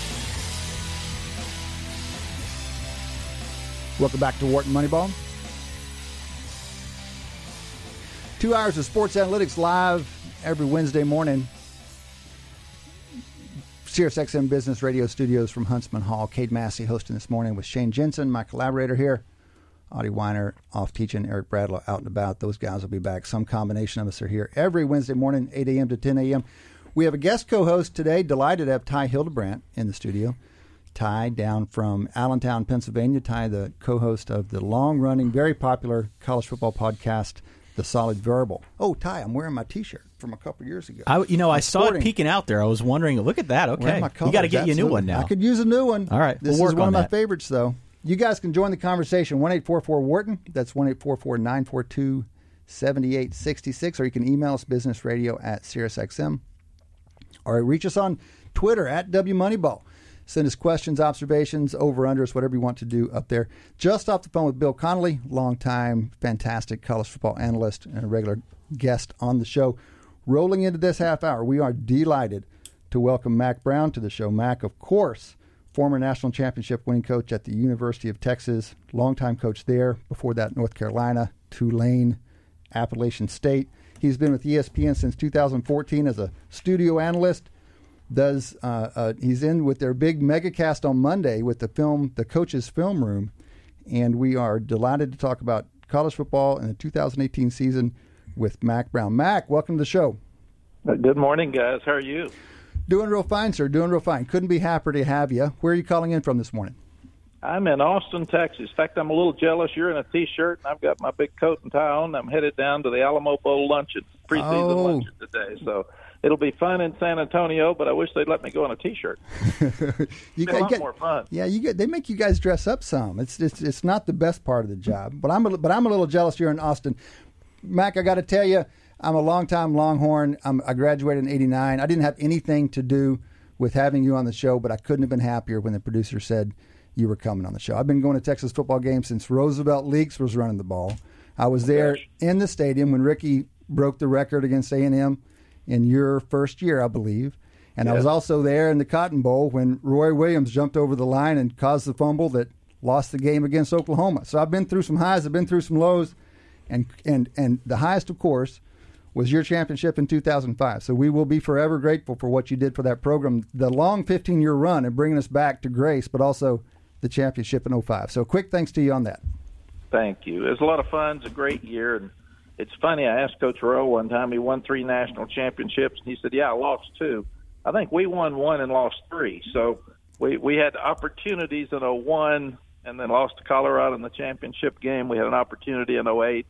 And lost to Tech with 1 second left out in Lubbock. Then we had an opportunity with Alabama when Colt got hurt in 09. So I think sometimes it's really weird, but you remember more about the ones that you missed and lost than the ones that you won. I could believe it. I had someone reminded me about that 08 season, and watching that team that year, it really felt like the 08 team was better than the 09 team. I wonder what the analytics would say about that, but my gosh, that was a good team. And then to lose it in the way you did in Lubbock after that 4-week run you had to go through, I can barely still look at Michael Crabtree. I can just barely do it. Well, I don't look at him. I told Michael I don't even want to say hello to him. So but it wasn't his fault. It was our fault. We had opportunities throughout that game to win and didn't, and just give Tech credit for that one. Well, Coach, you're living in Austin. How do you follow Texas now? How are you going to be paying attention to the Maryland game, if at all, this weekend? And what do you expect out of the Longhorns this weekend? When I quit coaching, the University of Texas made me a special assistant to the president. So I'm an assistant to President Fenves and actually work with Chris Del Conte, the athletics director, mostly in the spring to raise money and speak and travel around and talk about the Longhorns and troubleshoot. And then in the fall, they gave me the opportunity to work with ESPN and ABC. And I promised ESPN and ABC that I would be an analyst. I would not be a fan. So when I'm watching Texas football, I went to practice yesterday and I saw Tom, and obviously I probably know more about them than most other teams that we cover. But I'm not one of those guys that's going to cheer for Texas every weekend. I can't do it. It's just it wouldn't be fair to the fans. And as I told Charlie Strong and as I told Tom, do well, because I still work here and I've got to tell the truth. So if you're not doing well, I've got to say the Longhorns aren't playing well, and here's why. So Charlie understood that, and Tom understands it, and good for ESPN, but I don't think it's fair to fans at Oklahoma and A&M and across the country if I'm sitting there being a Texas fan on Saturday. I'm supposed to be telling the fans what I see, what I think, and what I feel like is going to happen. Well, sir, you with all your coaching experience, you would have a special insight into what teams are like when they have these challenges that some of the teams we see around the country have with their coaches right now. So Texas gets one of those teams right out of the box. They're playing Maryland, where there's a cloud on some of the investigations around Durkin. And we can look at the Big Ten with a number of situations. What can you say about how teams perform and how they stay together in these circumstances? What should we expect from these teams that are operating under this kind of cloud going into the season? There's 2 different situations that have similar circumstances, really, in Ohio State and Maryland, who will be without their head coaches, it looks like, on opening day. And if you look at Ohio State, you've got 2 previous head coaches on the staff. You've got a young guy who's an offensive coordinator that Urban really trusts and likes. But Greg Schiano and Kevin Wilson have been around a long time, and they've been around Urban quite a while. So I think that one will continue to just flow, and Urban, starting early September, will be around the program. Even though he may not be on the sideline on Saturday, he'll still be able to recruit. So I don't see Ohio State falling off. At Maryland, you've got a younger coach that hasn't been there long. You've got an interim coach who just got there in January, doesn't even know the players that well, and you're not sure about a young staff who's really worried about their future. Ohio State knows their future now. Maryland's is still uncertain. They have a committee that's looking into the culture of Maryland football.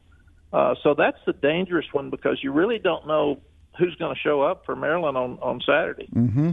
Will the kids be able to pull it together? Will the coaches be able to pull it together? And it'll be really, really interesting to see. But that's one of those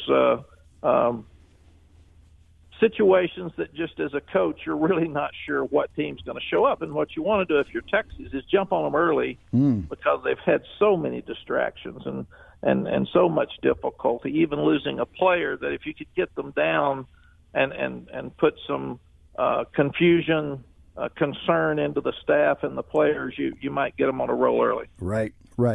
All right. Well, one of the issues, speaking of coaching around the country, is how many big-time programs have first-year coaches.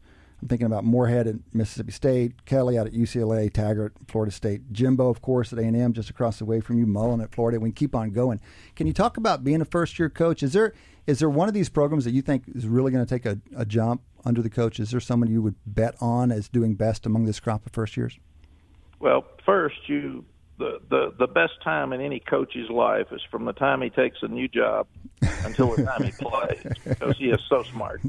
Right. And we in the media say, this guy's got it. Oh, my gosh, he's doing everything right. The last guy was an idiot. Right. Because he's fired and gone, or he left and we're mad at him for leaving. So it's kind of funny. Sally and I laugh about it because it's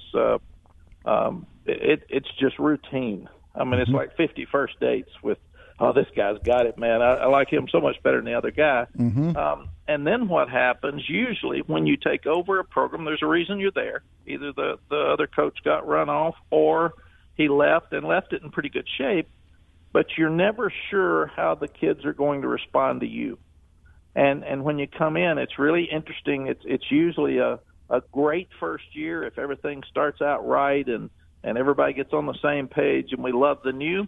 Or if we still like the old coach and this new guy comes in and he runs kids off and he talks about new culture and they weren't very tough here and they didn't coach very well here, you could very well have a really bad season because you have to re-recruit the players that are on that team. Right. I see a team, I think Florida's got like 19 starters back, so they've got to find a quarterback. I see Mississippi State, who Dan Mullen left a really good team for Joe Moorhead. So the expectations are really high at Mississippi State. They should be a good team. How will the transition from a coach from Penn State coming in without ties to the SEC or Mississippi State, how will that go? It'll be a real interesting ride. With Dan Mullen, his claim to fame has been quarterbacks and taking quarterbacks and developing them. Does he have a quarterback on campus? Because it's been a struggle offensively even since Will Muschamp was there through two coaches now to have a consistent offense that can score in the SEC East. But he's got a lot of great players on that team, and can he pull it together? So I would think one of those two teams is a team with a new coach that might jump up and bite somebody. Hey, Coach, this is Ty Hildenbrandt. Question for you about a topic I know that is near and dear to your heart, the Big 12. We've talked a little bit about Texas this morning. We haven't talked a whole lot about Oklahoma. Obviously, they're entering now a new chapter, given that their all-world quarterback, Baker Mayfield, has transitioned off to the NFL. How do you handicap Oklahoma? How do you handicap the Big 12 as a whole as you look at it now in 2018? But Ty, when you start talking about Oklahoma, number one, I've been a Lincoln Riley fan for a long time. When he was at Tech in East Carolina, and long before he got to Oklahoma, and he was a guy I had on my list that at some point I would have tried to hire as an offensive coordinator. So I'm not surprised when Bob in Oklahoma stepped away from his great tenure there that they gave it to Lincoln. And I think he's a young superstar and will do a tremendous job at Oklahoma. His task this year, he's named Kyler Murray as the quarterback. Kyler's really never started. He's really never been the guy. And he was a great player in high school in the Dallas area. But the biggest question mark is, since he and Baker are different, the offensive staff in Lincoln at Oklahoma, I think, probably have the best players in the league overall. They've got to adapt the offense to what Kyler does better. And if they do that, I think we see Oklahoma repeat as the conference champion and have a chance to go into the playoff again. Of course, Texas is under a second-year coach. We talked about all the first-year coaches. Can you talk about the difference that second year? Riley has a bit of an advantage because it was the same system. Stoops promoted from within. Herman comes in from a different system. It feels like many teams take a jump in that second year. They've got a rep on the playbook. They've got a rep on the culture. Can you talk about the coaching as a second-year coach instead of the first-year coach? Yes, the difficult thing for Lincoln Riley is that he took over a staff that wasn't his. Mm-hmm. And that's difficult, too. It was a Bob Stoops staff, so those guys were not hired by Lincoln. And one of them's Bob's brother, right? Yes, this guy's brother. But he brought in Shane Beamer. He brought in Ruffin McNeil. He brought in Benny Wiley as his strength coach. So he's making some changes that make it more his staff. Mm-hmm. And I think that should get better and better as he gets to build his own staff, because sometimes it is difficult when you're following a legend like Bob Stoops. He's won so many games, the expectations are so high, and some of the staff says, this young guy, gosh, I'm older than he is. Mm-hmm. I've been around a lot longer than he is. Why wouldn't I be the head coach? So Lincoln did a great job of managing that and getting deep into the playoff last year. When you're in your second year like Tom Herman, what you're doing is you take the first year to figure out all your problems. Usually your first year is not a great recruiting year because you didn't have relationships with the kids in this area, even though Tom came from Houston. So that helped him because he was able to bring some of the kids that were committed to Houston over with him. But people are firing coaches a lot quicker now. It used to be you had 3 years to figure out your problems and another 2 to fix them because you were on 5-year plans or 3-year plans. And now with modern-day football and what coaches are getting paid, coaches across the country are having to win immediately. Mm-hmm. And I think in watching practice yesterday, Tom has a much better team right now than he had this time last year. And they've got to run the ball better because the offensive line was inconsistent. They've got to find a featured running back. They haven't really had that. They've got 2 quarterbacks that they're playing with, Sam Ellinger and Shane Buechele, but they've named Sam as the starter. And they got to get some depth at linebacker. But I think the biggest thing is that they start out this year being a Tom Herman team. When Maryland upset them last year in the opener, they were a team that even Tom didn't know who they were or hadn't put his mark on it. Kids hadn't really bought in yet, and that was obvious in that opening ball game. Mm-hmm. They started a true freshman for much of the year as well, and this seems like something we're seeing more of these days. USC just announced a starting quarterback that'll be a true freshman. We'll see him in Austin in a few weeks. But you had a little bit of experience with young quarterbacks, and coaches are having to grapple with this more now than ever. What's your experience in dealing with, you did? When did you know what you had in Vince Young? Because you didn't start him that much early on. When did you know what you had in Colt McCoy, who did have to start as I think a redshirt freshman? This is something coaches are grappling with. Curious your thoughts on it. Yes, the graduate transfer rule and transfer rules in general, have really changed the quarterback situations across the country. Because if you'll look, Baker Mayfield was a graduate transfer. Shea Patterson's going to start for Michigan on Saturday. He's a transfer. So as we're looking at quarterback situations, a lot of people are getting transfers now much more than ever before. And it's really interesting to watch it and watch the dynamic and see where things are. When you start looking at a high school senior that graduated early at South Carolina, and his dad's a running back coach, and now he's put South Carolina in the conversation of being a team that could be one of the better teams in the SEC East.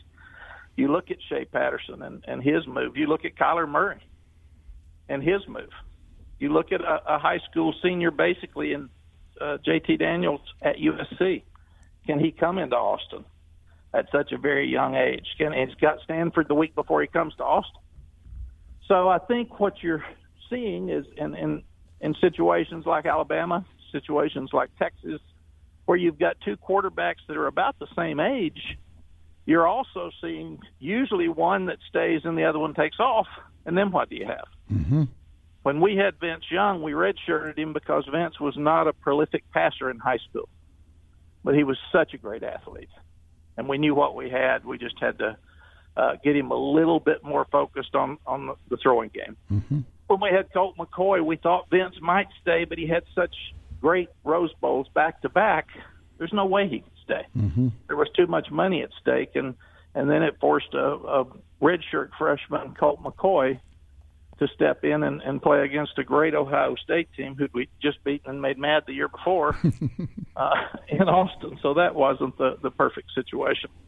But I think when you see that even as a redshirt freshman and a freshman, that the Colt McCoy and the Vince Young still weren't ready at that time, it concerns you when you're playing a guy who should be a high school senior that graduated early, right, or even a guy that like JT did not come in early. He came in the summer because if they're there in the spring, at least now they can progress a little bit from an early admit through summer practice until the fall. But it's going to be interesting, even with Shea Patterson, who has been a spread quarterback, and now he's going to run a pro-style offense. How much will Jim Harbaugh change? Mm-hmm. Mm-hmm. Will he have more spread in his offense now, unlike just being the downhill running pro-style quarterback? So it'll be a real fun weekend to see how some of these quarterbacks react. Mm-hmm. Wharton Moneyball, we are talking with former national championship coach Mack Brown. Mack, of course, now is with ESPN. He'll be part of the ABC studio team with John Vilma.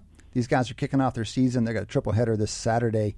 They've got Alabama-Louisville on Saturday Night Football. Earlier in the day, or actually, what do we got? We got another ABC has the top 25. They have one of the best games of the weekend, Miami-LSU, Sunday evening. And then, of course, Mack's going to be in the coach's film room on Monday night for that Virginia Tech-Florida State game. And that's a campus game. That's in Tallahassee. That's going to be a lot of fun. Mack, I want to ask you one question, talking about these national championships. That is it true that in the locker room after the game, you told the guys, don't let this be your greatest moment? And if so, can you elaborate that? I'm struck by the challenge you must face as a coach, especially as a college coach, to try to get the maximum effort and commitment out of these guys, but then also somehow impart perspective. Because it feels like motivation is kind of declining perspective. It's like, no, everything is this, what happens right now. And then you have to step back and say, okay, hold on. There's this bigger picture. Did you really say that in the locker room? And can you tell us more about it? Well, I did. And number one, with 6:42 left in the game, USC had just scored and gone up by 12. So I wasn't planning a pregame speech about how we came back and won the game at that point. Right. We were in bad trouble. And then you win the game, and you have to find Pete Carroll, who was very gracious and said, I hate to lose championship games to anybody, but if you're going to lose to a true champion. Your team is a true champion today, which was really classy of him. And then you go sing your fight song, and then you're in the middle of the field, and you're with John Saunders, who we lost a couple of years ago, and a dear friend of mine. And he hands you the crystal ball, which is one of the things that all of us dream to have. And you've got all your players there, and you've got millions of people watching. Number one, what do you say? And then you get into the dressing room. I tried to get Coach Royal, the best coach in Texas history, obviously, and maybe football history, college football history, to come up. He said, no, Coach, it's your time. So you're up on the podium, and then you go down and you're walking into your dressing room, and you see Mrs. Roll in her 70s up on the equipment truck with adhesive tape on a ladder, putting a 4 over the 3 national championships. You get a big laugh out of that and say, Miss Edith, be careful. We don't need to lose you tonight, standing up there. So there's so much excitement. Then you walk in the dressing room, and I get a knock on the door, and Matt Leinart and Reggie Bush had come over to say, Coach, we missed you on the field. We just wanted to come over and say, you guys have a great team. Congratulations. Wow. And you're national champ. So I told the players that, and then I told them thank you. We had a prayer. I told them thank you about letting us do all this, letting us have fun. It's really hard to get to a national championship game. It's even harder to win it, and when you do, you need to appreciate it, because it's like President Bush called me and said, you never know if you're the best president. You never know if you're the best father. You never know if you're the best husband, but it is marked that you have the best college football team in the country this year. So these guys were the best team, period, and they had proved it time and time again.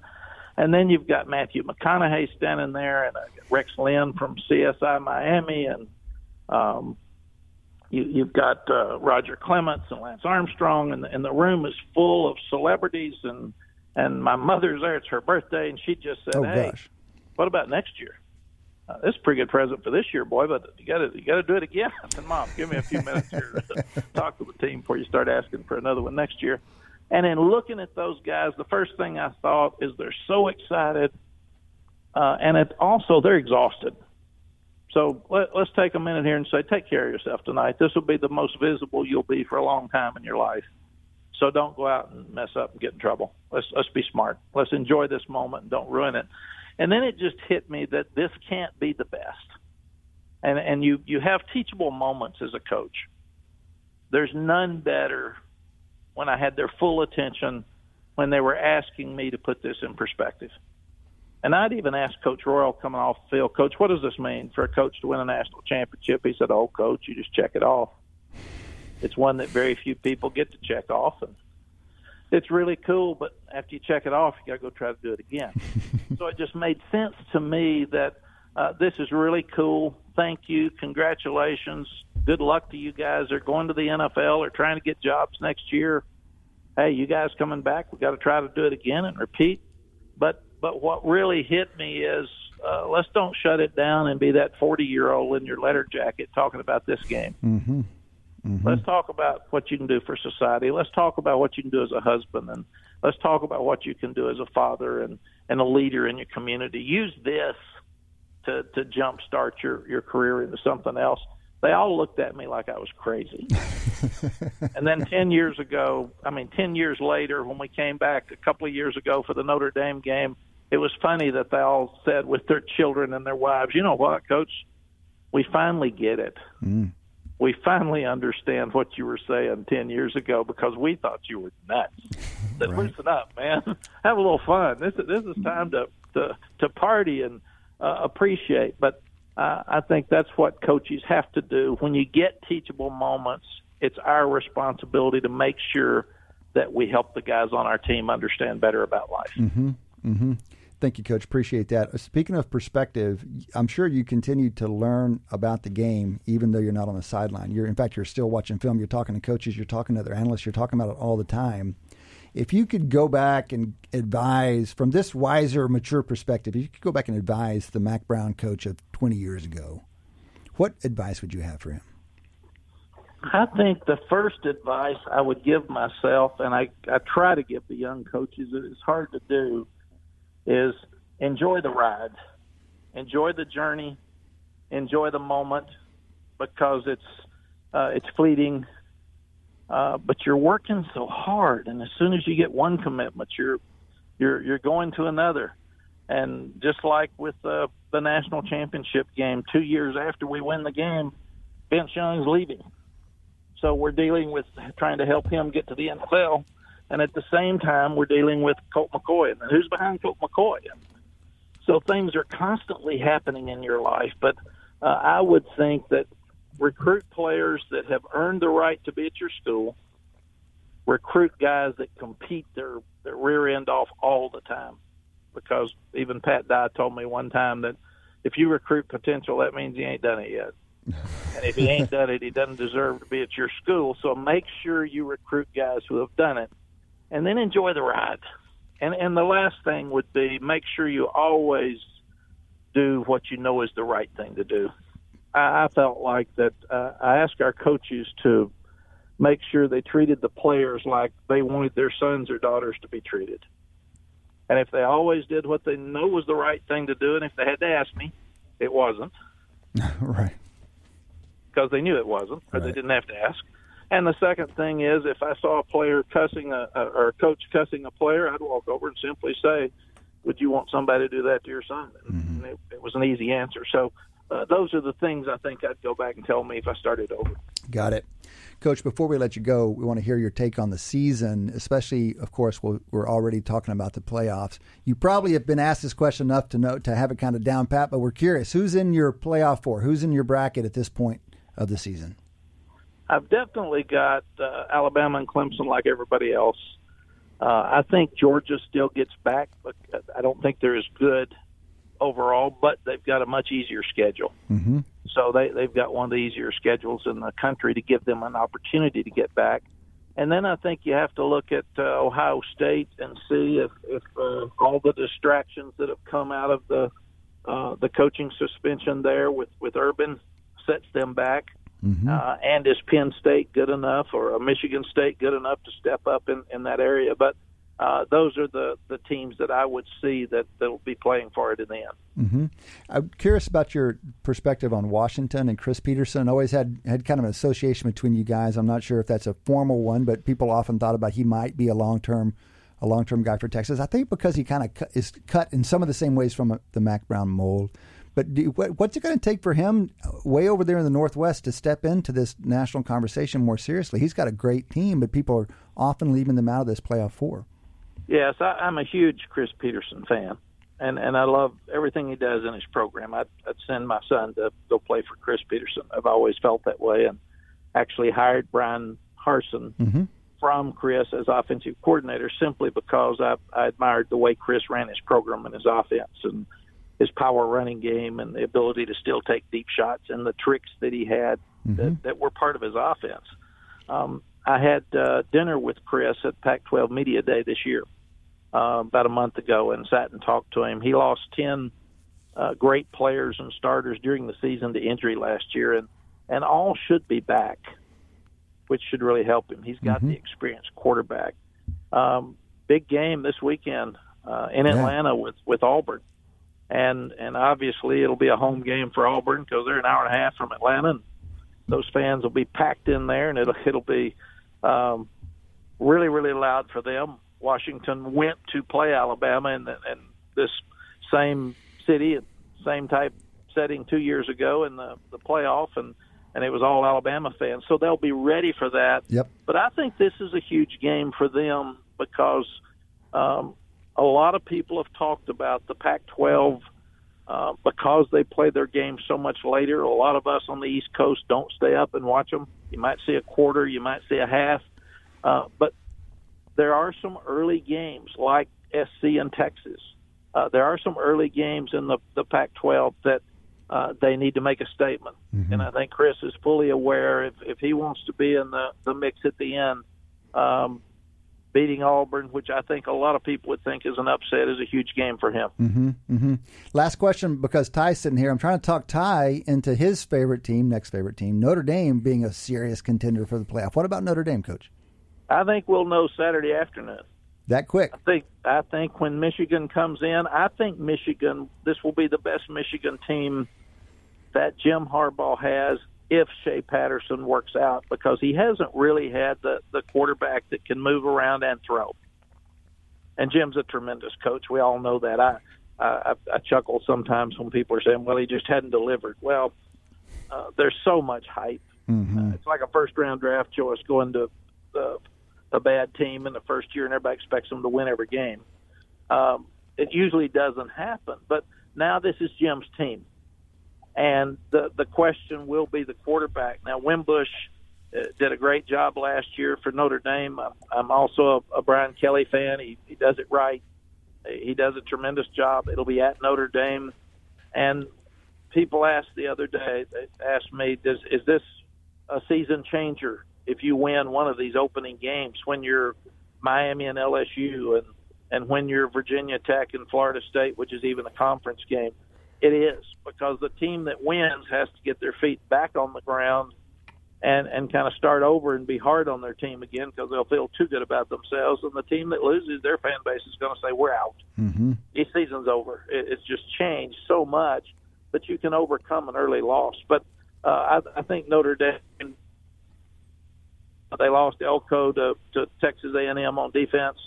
Got a new defensive coordinator. I really like their offensive coordinator, and that's maybe the game that I'm more looking forward to this weekend than any of that one. West Virginia, Tennessee, with a Heisman Trophy candidate at West Virginia and a new coach at Tennessee. Mm-hmm. A lot of things this weekend that'll be fun to watch. It will be fun, and very much looking forward to it. Coach, listen, really appreciate you taking the time to visit with us.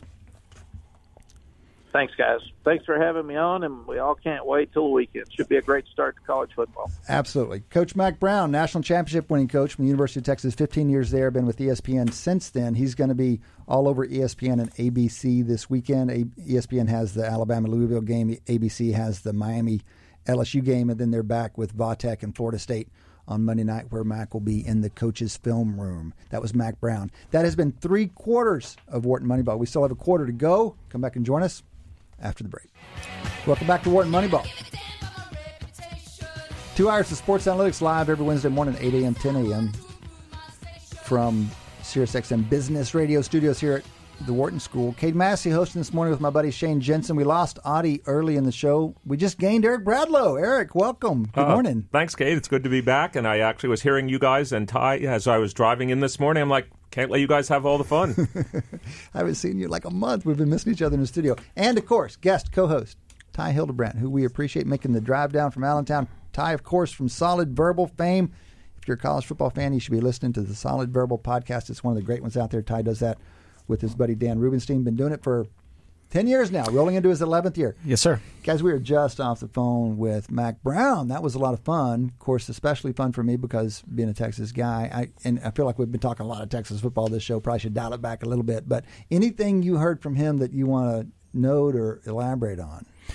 Well, his take on how you figure out your quarterback situation to me was pretty interesting. Remind us what that take was, Tom. Well, I mean, he's talking about the transfer rules and how that's impacted college football. And we see it now more than ever where the grad transferring has sort of become a verb now in the world of college football in a way that it hadn't previously. So that in and of itself complicates factors because quarterbacks now enter the college game with such high regard. If they're not able to start right away or within some finite window, their inclination is to transfer a little bit more so than I think we've seen at any point that I can remember in growing up watching college football. So that has changed the dynamic. It's almost like a free agent market of sorts, and that quarterbacks move around a lot more. But he was talking about the consequence to the departing team as well. In fact, Sure. The motivation for the question was, you can get these experienced guys on the market, but you lose experienced guys as well. How do you keep everybody happy is really something these guys have to deal with. So, Todd, let me ask you a question about that. I mean, obviously, in all markets, matter of fact, Adi asked you this question in the first half hour, like, how can you possibly predict from high school people and who's going to do well? Wouldn't you see this becoming even more popular over time? Because in some sense, you have data for a lot of these people. And so why not bring in somebody where you have more information, lower variance? And so these transfers, if they've played some, don't you think that's going to become a market as people do risk-reward trade-offs? But, I mean, if you have sort of a systematic pattern of that, doesn't that also affect your recruiting, right? That's true as well. It could. So here, and I get what you're saying. What I would point out, though, as a bit of a opposite argument, is despite the fact that we have more and more grad transfers, it seems we have fewer and fewer that actually work out. In theory, the hit rate is a lot lower than you expect. In theory, it's a great thing, but a good example is a quarterback from Arizona transferred up to Indiana, presumably was going to be the starting quarterback. They named somebody else. Mm-hmm. They named a guy from last year the starter. Now he's going to try and go on to a junior college somewhere to play his college football. So it's more complicated than meets the eye, and it, as Cade said, it has a little bit lower of a conversion rate than you might expect. So, by the way, speaking of Arizona and quarterbacks, I want to say Khalil Tate is one of the players I'm most excited to see play this year. For me, he exploded out of nowhere last year, like almost no player in my entire college football experience.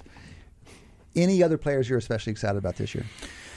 Wow. Well, I mean, so the Khalil Tate thing is obviously an extreme example. And he's got Sumlin, so Sumlin's known for an offensive mind. He's probably going to figure out how to deploy him even more effectively. I am very curious to see what happens there. I'm excited to see Will Greer. I don't want him to do well, but go ahead. Well, yeah, I mean, you're a Big 12 guy, so that makes sense. But Will Greer was hurt last year. He's obviously got a rapport with his star receiver, David Sills. Yeah, right. That combo. And as Bill mentioned earlier in the show, depth at West Virginia could be a bit of an issue, and defense at West Virginia seems to always be a bit of an issue. Dana doesn't worry about defense. They don't worry about defense. They play offense at West Virginia, and I'm told the best defense is in fact a good offense. Some people believe that. It could be. I'm excited to see Will Greer. So Ty, I'm surprised. I don't know how much you guys have talked about him today, but as someone that's married to a Penn Stater, Trace McSorley seems like someone that could have a very good career ahead of him. Is there a bunch of excitement around Trace McSorley? Because that's someone that I've looked at and been following, and there's a lot of upside. Trace McSorley is quietly and loudly one of the best stories in college football. So everyone knows about. You hated him 2 years ago. I hated him. I didn't think he had the arm to play in college football. Clearly, I've been proven wrong, but. Trace McSorley, and we talked about Joe Moorhead, this all kind of ties together. It wasn't until the Minnesota game of Joe Moorhead's first year as offensive coordinator, when he figured out how to move Trace McSorley around with his legs, that Penn State offense really took hold. And from that point forward, it was like a freight train going downhill. Do you see it translating well to the pros? I'm hesitant because I still don't think he has the arm. He's not a Baker Mayfield in terms of arm strength. And I think Baker's a little bit bigger than Trace McSorley as well. So there's a lot working against McSorley from an NFL standpoint. That being said, the NFL game has changed a lot. And there's a point in time where I wouldn't have looked at a guy like Deshaun Watson and said, wow, this is a guy who can excel for the Houston Texans. So, I'd be happily proven wrong on that front. What I would say about Trace McSorley now with Penn State in 2018 is we're going to have a real good opportunity to see what he can do when the weight of the offense is fully on his shoulders. Heard a lot about Saquon Barkley the last couple years, and obviously how he can factor in and make defenses adjust. But Trace McSorley is going to have a lot riding on his shoulders this year, and I think that could be pretty cool. Speaking of the Nittany Lions, let me give you guys a variety of empirical observations, which are really forecasts. I'm probably giving them too much credit to call them empirical observations, but let me give you some numbers.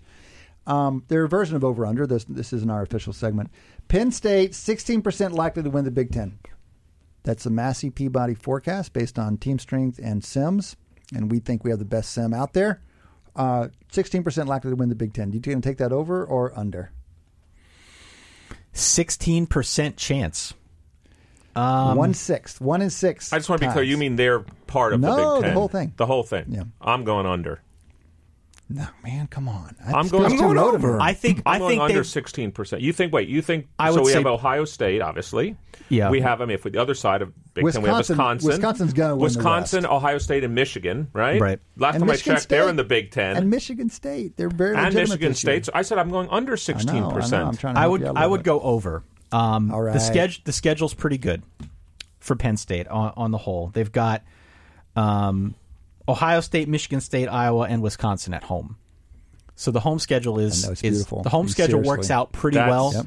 for Penn State, and in a loaded conference, especially a loaded eastern side of the conference, you start looking at things like schedule. You start looking for things like veteran leadership. And oh, by the way, Penn State's recruited really well. Some of their young guys that you're going to start hearing more and more about, I think, are going to be impactful in a pretty big way. Let's play Cade's forecast forward. Let's imagine they do win the Big Ten. Do you think they're strong enough to be in the college football playoff? Absolutely. For sure. You do? Absolutely. Unless they destroy each other. They could that's each what I was other. asking. Yeah, do you see them as a 2-loss potential Big Ten winner, and then in some sense maybe the Big Ten, this is the year the Big Ten gets squeezed out? Yeah, there's always a chance, right? My sense is that you've got the Big Four on the eastern side in Michigan State, Ohio State, and Penn State. Either of those four teams could make the college football playoff, not to mention Wisconsin coming from the West. But whoever comes out of the Big Ten is going to be a pretty good team out of those 5. And I fully expect that team will be in the college football playoff. Okay, related, the conference most likely to be left out of the playoff, Pac-12. Yeah. And chances, 58%. This is the Yeah, so Massey Peabody number. Essentially, your it numbers comes are down saying to that Auburn-Washington game, right? Well, no. That matters. Am I It pushes things around. oversimplifying it Yes, there? you're Yeah. oversimplifying. But your numbers are essentially saying Washington or bust.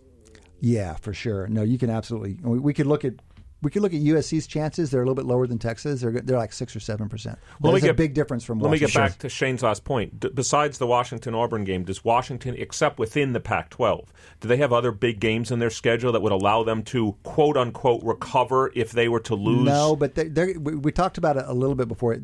It's really going to come down to the strength of the Pac-12. What undermined them so badly last year wasn't just their schedule, but it was like every other Pac-12 team underperformed. And so they need an Oregon to come back stronger. They need SC to play up to its potential. They need a Utah. So you're saying in total, the Pac-12 has enough non-conference games to demonstrate that maybe the Pac-12 could be good enough. Unless they're as weak as they were last year. Yeah, what I would say about Washington, though, we talked about the schedule, and the schedule specifically beyond Auburn this week, the neutral cider game. All right, so if you look on the whole, they've got a game at Utah, September 15th. This month, we'll find out a little bit more about Washington. People like Utah. Utah's supposed to be legit, but the country doesn't respect Utah. The country never respects Utah, but that's to the country's detriment because Utah's always good. They're at Oregon on October 13th, which would be a tough place to play. This year. Tough place to play. But beyond that, Stanford's at home. Stanford should be good, but again, games at home. They also get Arizona State, UCLA, Colorado from the South, so they miss USC. Oh, my. I would take that. So helpful. I would take that, and I'd be cheerful of that if I were Chris Peterson. They've also got a game against Cal in there. You know, Cal's plucky, but Cal's not going to knock off Washington. So I think it sets up well for Washington beyond just this week. I just think they need to win this game to establish themselves. I also think there's this rooting factor, you know, because from his Boise State days for Chris Peterson, you know, people would love to see them get back to the, you know, to the playoffs, the big game, etc. I think people are just rooting for him. Chances of the SEC placing 2 teams in the playoff, 27%. I'd go over. It feels like over, right? Everyone's like, Alabama, Georgia. And if Georgia doesn't do it, then maybe Auburn will do it. And this is based on no quantitative model, mind you, but I can speak to the fan sentiment. Whenever you've got a game like that in the national championship that ends in overtime, there is always this inkling to want to put those teams back in for some kind of rematch. Now, in fairness, we'll probably see that rematch in the SEC championship game. Probably. However, there's also a very good chance that that's going to be a close game because they play similar styles. I was going to say, the nice thing about the Massey Peabody system, and I know Cade's simulations, is that they take both the schedule into account and the projected outcomes into account. So people say, well, are you taking into account the fact that these teams could beat up on each other? They're absolutely taking into account that these teams could beat up on each other. So you can't just marginally look at the teams and say, oh, they're going to be good, because you're right. There could be 3-loss teams in the SEC that are extraordinarily good, but a 3-loss team isn't going to the playoffs from the SEC. Go ahead. What I would add about that point, about the SEC placing 2 teams, much to our discussion about the Big Ten potentially cannibalizing itself, that potential exists elsewhere too. That potential certainly exists in the Big 12, where you got a lot of new quarterbacks. Yeah. That potential absolutely exists. ACC. Maybe not so much in the ACC as it relates to Clemson, but certainly as you go farther down in that conference, that's a possibility. The Pac-12, if Auburn goes out and beats Washington, there's a chance there are teams out in the West that could knock each other off.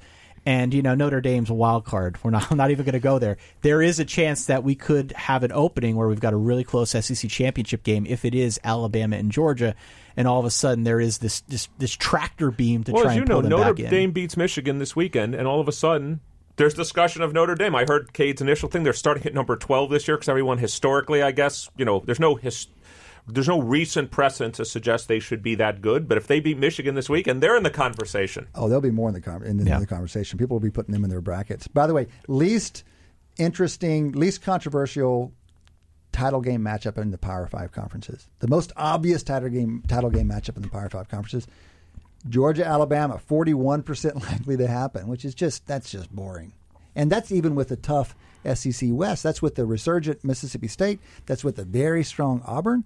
And yet we think 41% likely to see What's interesting Georgia, is I think that's one of those cases where big probabilities in most fans' minds aren't even big enough. Like if you asked most fans that are fans of college football, they'd say, oh, it's certain. That's happening.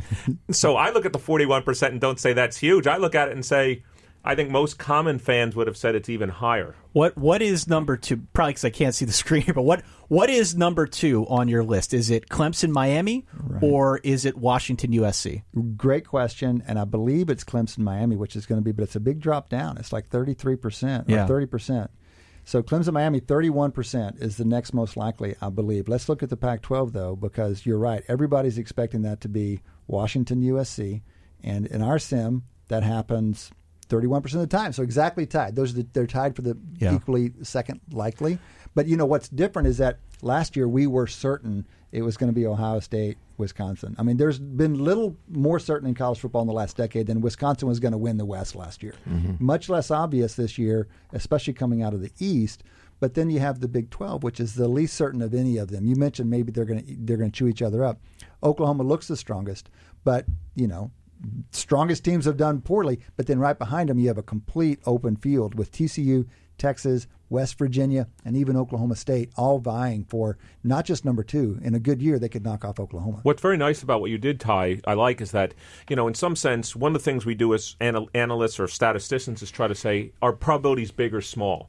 And what you did, which I think is really neat, is you said, well, why don't we compare Georgia, Alabama to the other conferences and say, how much bigger is 41% than any of the predictions we'd make for the other conferences? It's a nice way to get a sense of, are these probabilities big or small? Because maybe there's every other conference is at 40% too, and that's not what the data says. Okay, so moving towards the playoff brackets, another probability question I think is a little bit surprising. Let's consider the most likely bracket, and it's in our system. It's probably not very different from most people's system. In fact, I think Bill Connolly might have given us the same bracket. So let's take Alabama, Georgia, or like Max said, Alabama, Clemson. Let's just start with that. We'll go Alabama, Georgia, Clemson, and then we'll throw in Ohio State. We're just going to assume that they somehow roll through the Urban Meyer controversy.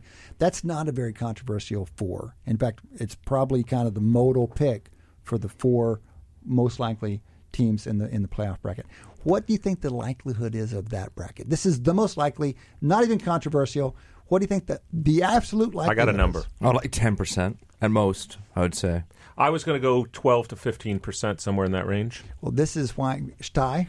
Yeah, it's definitely under the 27% chance that we talked about for both Alabama and Georgia making it into the same bracket, just because there are more factors that we need to consider. Okay, I need to figure out a better way to communicate this, because I think this is the overarching story in college football. And it's only underscored by the fact that my 2 super sophisticated statistician colleagues here are off by a factor of 10. The probability of that bracket it's 100? is 1%. It's 100. The probability of that bracket is 1%. It is Okay. the most likely bracket. And I'm telling you this. This doesn't work in Price is Right, but I was the closest.